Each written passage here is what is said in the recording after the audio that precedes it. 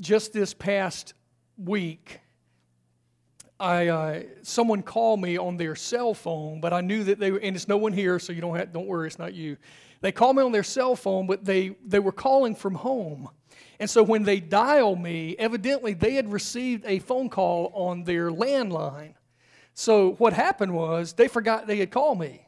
So I'm listening on to their phone call to someone else, and it took me a while to figure out they're not talking with me. They were talking to somebody else. So they actually said, well, how are you doing? And I said, man, I'm doing great. And I realized, he wasn't even listening to what I'm saying, so I eavesdropped on their phone call for just a little while, about 15 minutes, and but seriously though, so I eavesdropped on that conversation just for a minute and finally figured out they didn't want anything to do with me, and so I hung up. Well, in today's text, and I forgot my Bible. Randy, would you mind handing me my Bible? I'd appreciate that. In our text today, we're given a privilege. Actually, thank you, brother. Appreciate that. We are given the privilege of eavesdropping on a conversation between Jesus and God the Father.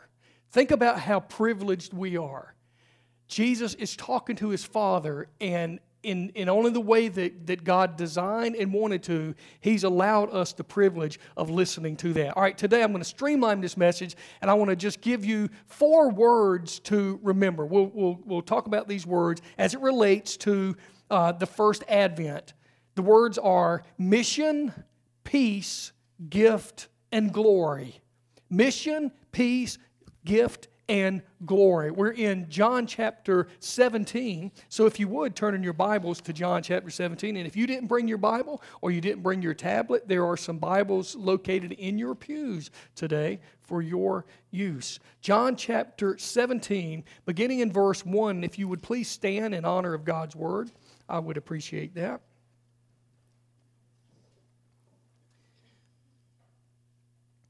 John 17, and I will read verses 1 through 5. Jesus spoke these words, lifted up his eyes to heaven, and said, Father, the hour has come. Glorify your Son, that your Son may glorify you. As you have given him authority over all flesh, that he should give eternal life to as many as you have given him. And this is eternal life, that they may know you, the only true God, and Jesus Christ, whom you have sent. I have glorified you on the earth. I have finished the work which you have given me to do. And now, O Father, glorify me together with yourself, here's the key, with the glory which I had with you before the world ever was. Lord, may today I do justice to this text. God, may we, Lord, lean into this message. May we be comforted, Lord, in some cases challenged, in other cases, Lord, even chastised. But Lord, most of all, may Christ be exalted today. Thank you for giving us this opportunity, we pray in Jesus' name.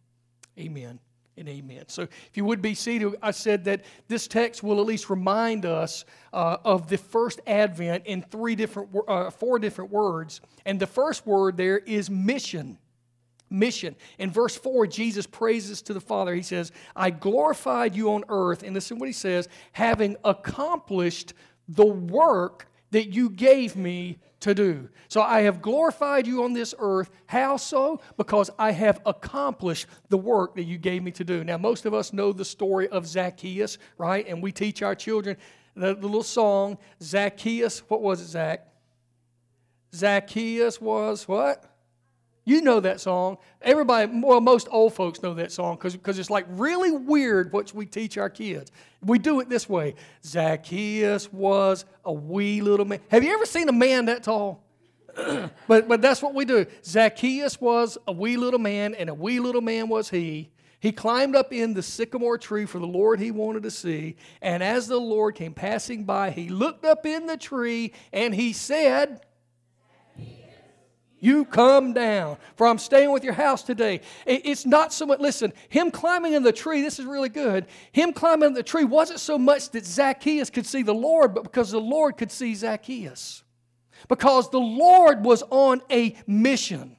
And at the end of that story where the Lord meets with Zacchaeus in his home, it says that Jesus says, today salvation has come to Zacchaeus too. Listen, for the Son of Man came to seek, actively seek, and to save the lost. There it is, folks. There's the mission. The work that Jesus came to complete was the work of seeking and saving souls. Like a commissioned platoon of Marines on a search and destroy mission, Jesus was on a search and save mission. That's why he came. Jesus did not come primarily to show us how to live, although he did that. He did not come primarily to show us how to love, although he did that. He did not come primarily to teach us about caring for widows and orphans, although he did that. Jesus came to complete a mission, to seek and save that which was lost, and praise God that he did. John chapter 19, verse 30.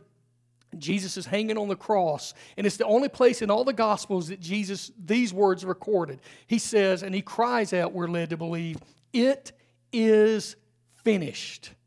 It is finished. What is finished? His mission on earth is finished. And this is kind of cool. The verb tense of that word, it is finished. The verb is teleo. It means to complete. It means to finish. But the verb tense it's the perfect tense. And that means this, that the focus is not on what happened right then in the moment. The focus is on the state of being that results from whatever happened. So when Jesus says, it is finished, he is saying that the status quo not only has changed now, but has changed forever. The work that my Father sent me to do, I did it, and for your sake and for my sake, the fact that it was finished continues on until this day. The effects will last forever. So Jesus is on a mission. We see that in this first text, or the first point we make here. But the second word I wanted to focus on is on peace. Peace. Christmas is about peace on earth. We've heard that, right? We hear that song all the time, peace on earth. Why isn't there peace on earth? If the fact that Jesus came the first time to establish peace on this earth, why are there wars in the Middle East? Why are there wars everywhere? Why is the right upside down? Why is the good bad and the bad good? Well, the kind of peace that he's talking about is not peaceful, easy feeling. Back in the beginning in Genesis 2, 16 and 17, God says to Adam, you may surely eat of this tree in the garden, but of the tree of the knowledge of good and evil you may not eat. Listen, for the day that you eat it, you will surely die. And that very day that Adam took that fruit and Eve took that fruit and ate that fruit, they began to decay. They began to die. Death entered into this world. And not only physical death, but spiritual death. Spiritual death being defined as being separated from God. Romans 5:10 says this, for if while we were, enemies, we were reconciled to God by the death of His Son, much more now that we are reconciled shall we be saved by His life. That's what he says there. I want you to focus on the first part of that verse. We were enemies. We were at enmity with God. That means the natural man, when we're born into this world, we are not on God's team. We like to think that, right? We like to think the fatherhood of God, the universal brotherhood of man, everything's hunky-dunky-dory good, but it's not. We're enemies with God. There's disharmony between us. God is holy, and we're sinners, and we are His enemies. But look what He says in our text today in verses 2 and 3. Jesus says, since you have given Him, He's speaking of Himself, since you have given Him all authority over all flesh to give eternal life to all whom you have given Him. Listen, and this is eternal life, that they might know you, the only true God, and Jesus Christ, whom you have sent. So this word know means to have a harmonious relationship with someone. That's why he came. So Jesus is saying, here's the mission. The mission is to seek and save that which is lost. And what's the function? What happens is a person who does not know God intimately will come to know God intimately.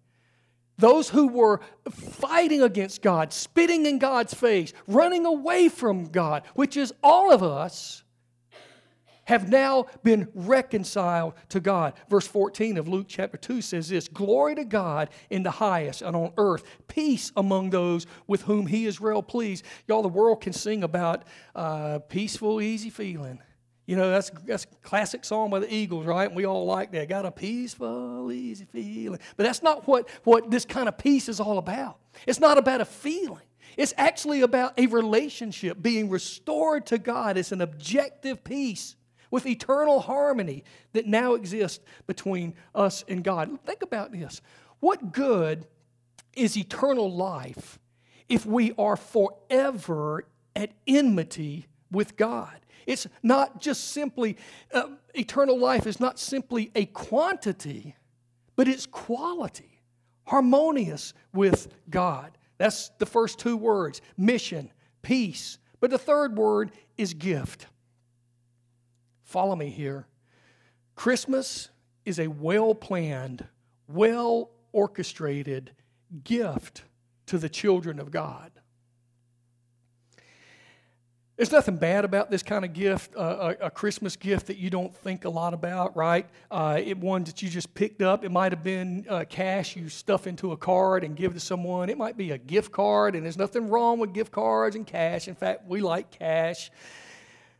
But isn't it more meaningful to receive a gift that someone has planned for a while and given significant thought to? Isn't that the essence of a gift? Knowing that someone is giving something to me because he or she put the time and effort to think about this, that it would make me happy by giving me this gift. I knew a man who collected pebbles, stones. And one year for Christmas, his daughter gave him a stone from every state in the United States. And that's the kind of gift that we think, what's the big deal about a stone? But that dad knew, this is important to me. I collect stones, and my daughter thought, you don't just go out tomorrow and go, hey, where can I get a stone from every state? There's not like a stone from every state store down the road. You can't do that. You have to put some time, energy, and thought into it. Well, the plan of God to redeem a people for Himself didn't just hatch on a drawing board when Adam and Eve fell from grace. The Father and the Son and the Holy Spirit did not look at one another in horror when Adam and Eve ate the fruit and go, what do we do? What's plan B? Something's gone wrong. No, y'all. Didn't work that way. Listen again to the words of Jesus in verses 2 and 4 of our text today. Listen, since you have given Him authority over all flesh to give eternal life to all whom you have given Him, I glorified you on earth, having accomplished the work that you gave me to do. There's a lot of gives in that text. We know He's talking about giving. And I'm not going to spend a long time today doing a full orb teaching on what this means. But let me briefly say, and this is important, that when we survey the Bible, we have to conclude that salvation is a coordinated agreement, a covenant, if you will, between all three persons of the Trinity before time that we know of ever existed. Do you understand what I just said? I could say, raise your hand if you know what I just said and repeat it. But what we have to do when we read through the Bible, we understand the doctrine of salvation, we will come to the conclusion that salvation is not something just hatched by the moment because man fell into sin. No, this was a plan of God before He ever even created this world. You say, what does that mean? Well, here's what specifically I would say. That the Father chooses for Himself a people to be saved. And He sent the Son to die for them in particular. But not only that, the Son joyfully obeys the Father's commission, becomes a man, and dies as a sacrifice to God. to God for the sin of an elect people. And the Holy Spirit applies God's salvation that's accomplished through Christ's death. So you get that. So the Father, the Son, the Holy Spirit, one God, revealed himself in three persons, and each person is working to accomplish salvation. I want to read just a little further in the chapter that we're in, chapter 17 of John. Begin in verse 6. I want you to listen to what specifically who Jesus is talking about, how he singles out a people. In verse 6, he says, I have manifested, or I have revealed your name to the men whom you have given me out of this world. They were yours, you have kept them to me, and they have kept your word. So he's speaking here in particular of his apostles, okay? Verse 7, now they have known that all things which you have given me are from you. For I have given to them the words which you have given me, and they have received them, and have known surely that I came forth from you, and they have believed that you sent me. Listen to what Jesus says. Verse 9, I pray for them. I do not pray for the world, but for those whom you have given me, for they are yours. All are mine, and all mine are yours, and yours are mine, and I am glorified in them. You simply cannot read through your Bible and come to John 17 and read this and not have to put on brakes and stop for a while and just be amazed at the depth of what Jesus is saying here in this prayer. We hear that Jesus here, he's affirming to his Father that there's a distinct group of people that the Father has given. Listen, the Father has given a distinct group of people to the Son. Who's he talking about? He's talking about the apostles. But then as you read on, you get down into verse 20. Listen to what he says drop down to verse 20. Jesus continues in this prayer, and he says, I do not pray for these alone. In other words, I do not pray just for the apostles, but also for those who will believe in me through their word. So what does that mean, preacher? Simply put, before God gave the Son to the elect, he gave the elect to the Son. Before God gave a people to the Son, he gave the elect to, well, I reverse that. But before he gave himself, before God gave Jesus to us, he gave us to Jesus. So the Father gives the elect to his Son, and may I say that this gift is every bit as significant as God so loved the world that he gave his only begotten Son, that whosoever would perish, whosoever would believe in him would never perish but have eternal life. Do you understand that? Before God would give his Son to us, he gave us to his Son. I'm trying to... Can y'all read people's faces? Do people understand how significant that is? Maybe I'll turn around here and look at y'all. I'll try to get... y'all, you just don't take this for granted. Before time ever was, God looks down and he says, I am going to save a people. And God the Father, those people whom you, if you are in Christ, your name is one of those people. God the Father gave you as a gift to God the Son. And God the Son would come and live a righteous life on this earth, and he would die on a cross, listen, not just for people in general. He would die for you in particular. Why? Because God the Father had already given you to God the Son.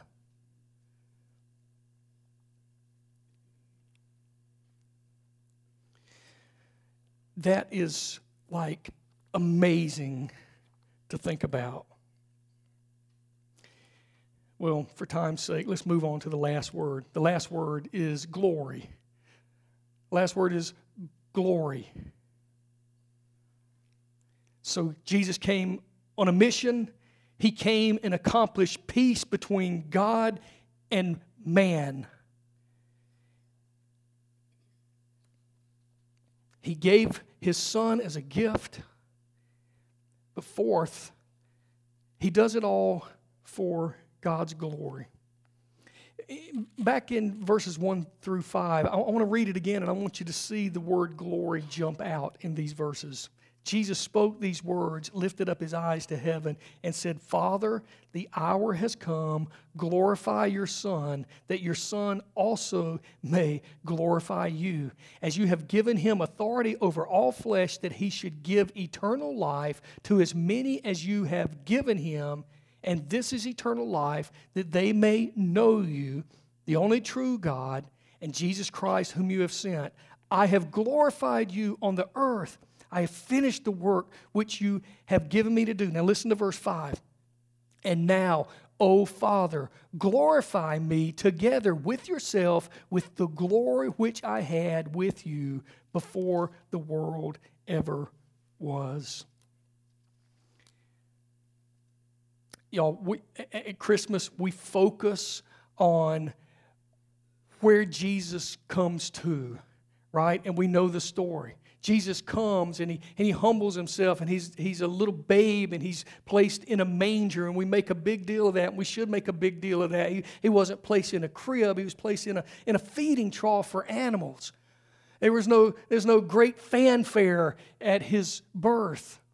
He came to die, he came to live for poor people like you and like me. And we focus on that. We focus on where he came to. But I should say here that Jesus is reminding us in this prayer of where he came from. You see, Jesus, the Christ, is God infinite. He did not just come about in the manger. He has always existed. He's always existed, and he enjoyed whatever the pleasures of glory are in heaven. Our Lord enjoyed that with the Father and with the Holy Spirit. And here he's saying, Father, as the second person of the Trinity, I have come, I have accomplished the mission, I have made a way to establish peace between you and fallen man. I have worked to redeem a specific people, the people whom you have given to me, but all for your glory, all for your fame. Philippians chapter 2 reminds us where Jesus came from. Paul writes, have this mind among yourselves, which is yours in Christ Jesus, who though he was, listen to this, he was in the form of God, he did not count equality with God a thing to be grasped, but emptied himself by taking the form of a servant, being born in the likeness of men, and being found in human form, he humbled himself by becoming obedient to the point of death, even death on the cross. Therefore, God has highly exalted him and bestowed on him the name that is above every name. Why? So that the name of Jesus, every knee should bow. Listen, this will happen one day. Every knee will bow in heaven and on earth and under the earth, and every tongue will confess to the glory of God the Father that Jesus Christ is Lord. So what's he saying there?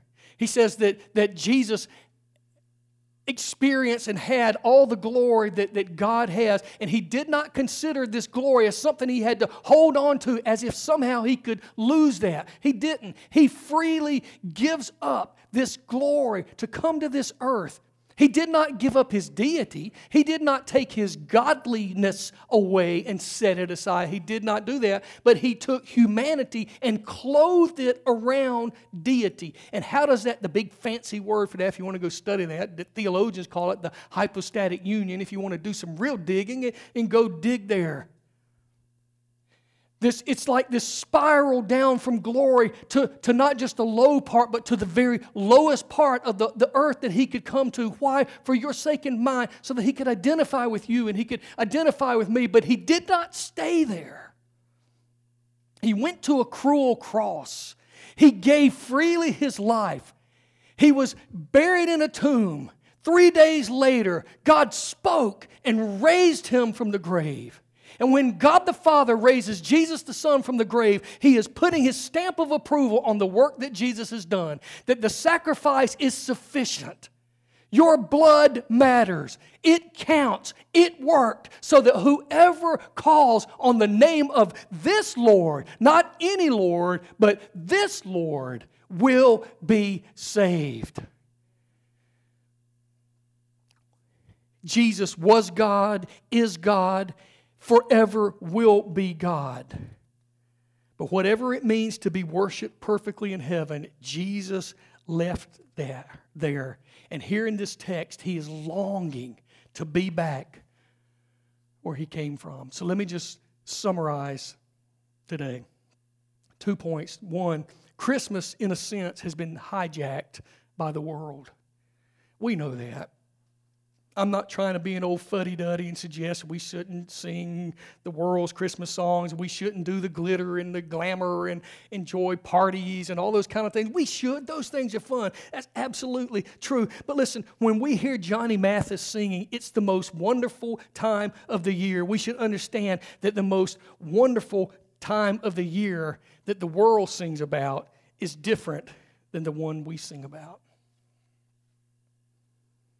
Second, the gift of eternal life is just that. It's a gift, and one that has to be cherished. By definition, a gift is something that someone gives to you that's not earned or deserved. How would you like it if, for instance, I'll just pick on somebody. I won't embarrass you. Billy Ray. How would you like it if, last December 26th, day after Christmas, you get this thought in your mind that you are going to get Marilyn the absolute best gift in the world? What would that be? Like for you, the best gift, what would it be?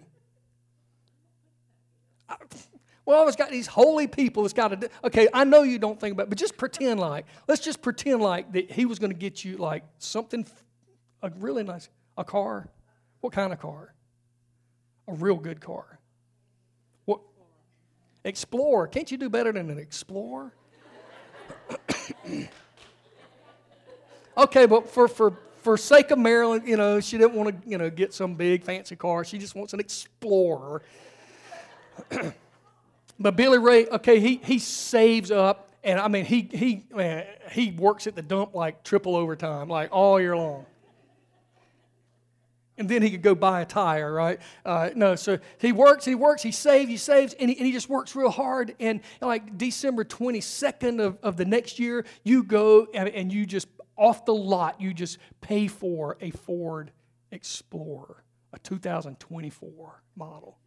2025, they're probably already out, aren't they? I don't know.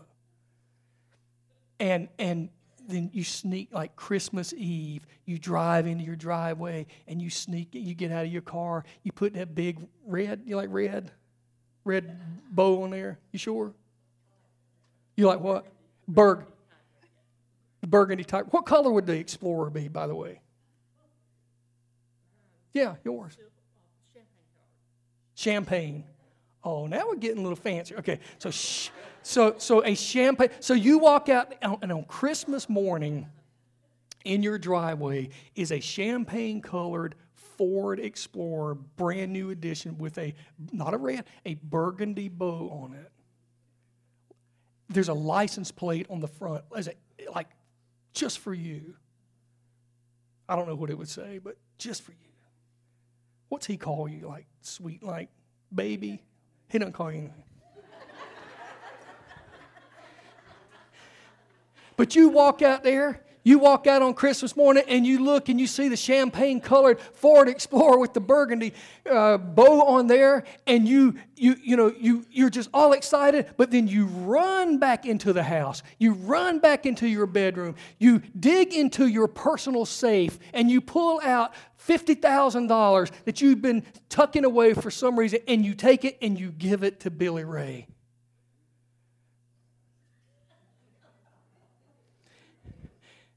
You understand? You see what's happened? What's happened?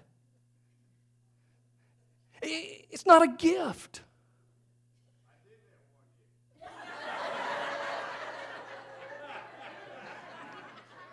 Man, this sermon has gone sideways. A minivan. Okay. Did she? But okay. Let me pick on somebody else that's going to play along with her. But you get the point, right? I mean, you've worked hard. You've thought about it. You've put sweat equity into that gift, and you go give it to your spouse. And on Christmas morning, your spouse opens that gift or whatever it might be, and he or she goes, "Oh, yeah, this is nice," and runs back there and brings money back to you because he or she thinks that they have to pay you for it. It's no longer a gift. Do we understand the gift of Christmas? The Bible teaches that Jesus died, listen, for specific sins of specific people. That's key. That's crucial that you comprehend this, church. He dies not as a potential Savior, but as an actual Savior. He doesn't simply die for sins in general. He dies for your sins and my sins specifically. So how does this affect us? How should this affect me when I walk out of this worship service today knowing this? Well, when I realize that He didn't just die for sin in general, but He died, listen, He died for my laziness in particular. He died for my jealousy in particular. He died for the times that I've been unfaithful to my friends in particular. He died for the times I've been so angry, fly off the handle angry that I could spit in particular, and for specific sins that I committed 20 years ago, or I committed yesterday, or God forbid, but He even knows that I will commit tomorrow. That Jesus died for those specific sins. Then listen, y'all, I know that His love for me is genuine, and it's not potential, and that His love didn't hinge on me loving Him first, but He came to me as a gift. So we often say that when we get, y'all ever got like a not so good gift for Christmas? Before there was ever this thing called re-gifting, there was the idea that, well, it's the thought that counts. It's the thought that counts. But y'all, when we look deep into God's character, we understand that He is all about giving. For God so loved the world that He gave His Son. Listen, Jesus would say, I am the good shepherd, and the good shepherd lays down his life for the sheep. He gives. Listen, perhaps we would even be reminded where Jesus says this, all that the Father gives to me, there's that gift, the Father to the Son. All that the Father gives to me, listen, will come to me, and whoever comes to me, I will never, ever cast out. So Christmas, y'all, is about giving, and it is about God giving His Son as a babe in the manger. But do you understand the full-orbed beauty of God and His heart of giving? The Father gives the elect to His Son. He gives His Son to us. The Son gives His life for us all so we might know God. The Holy Spirit gives, or He applies the benefits of Christ to us. So, y'all, this Christmas, have fun, exchanging gifts and rejoicing, knowing that God has given us His Son as a gift. But God has given you in particular, if you are in Christ, He gave you first to His Son. That's an amazing Christmas thought. Well, let's pray. Lord Almighty, just be glorified this day. As we conclude this worship service by singing, God, may we sing from our hearts and with our minds. God, may we open our mouths knowing that we are singing praise to you. We ask in Jesus' name, amen and amen.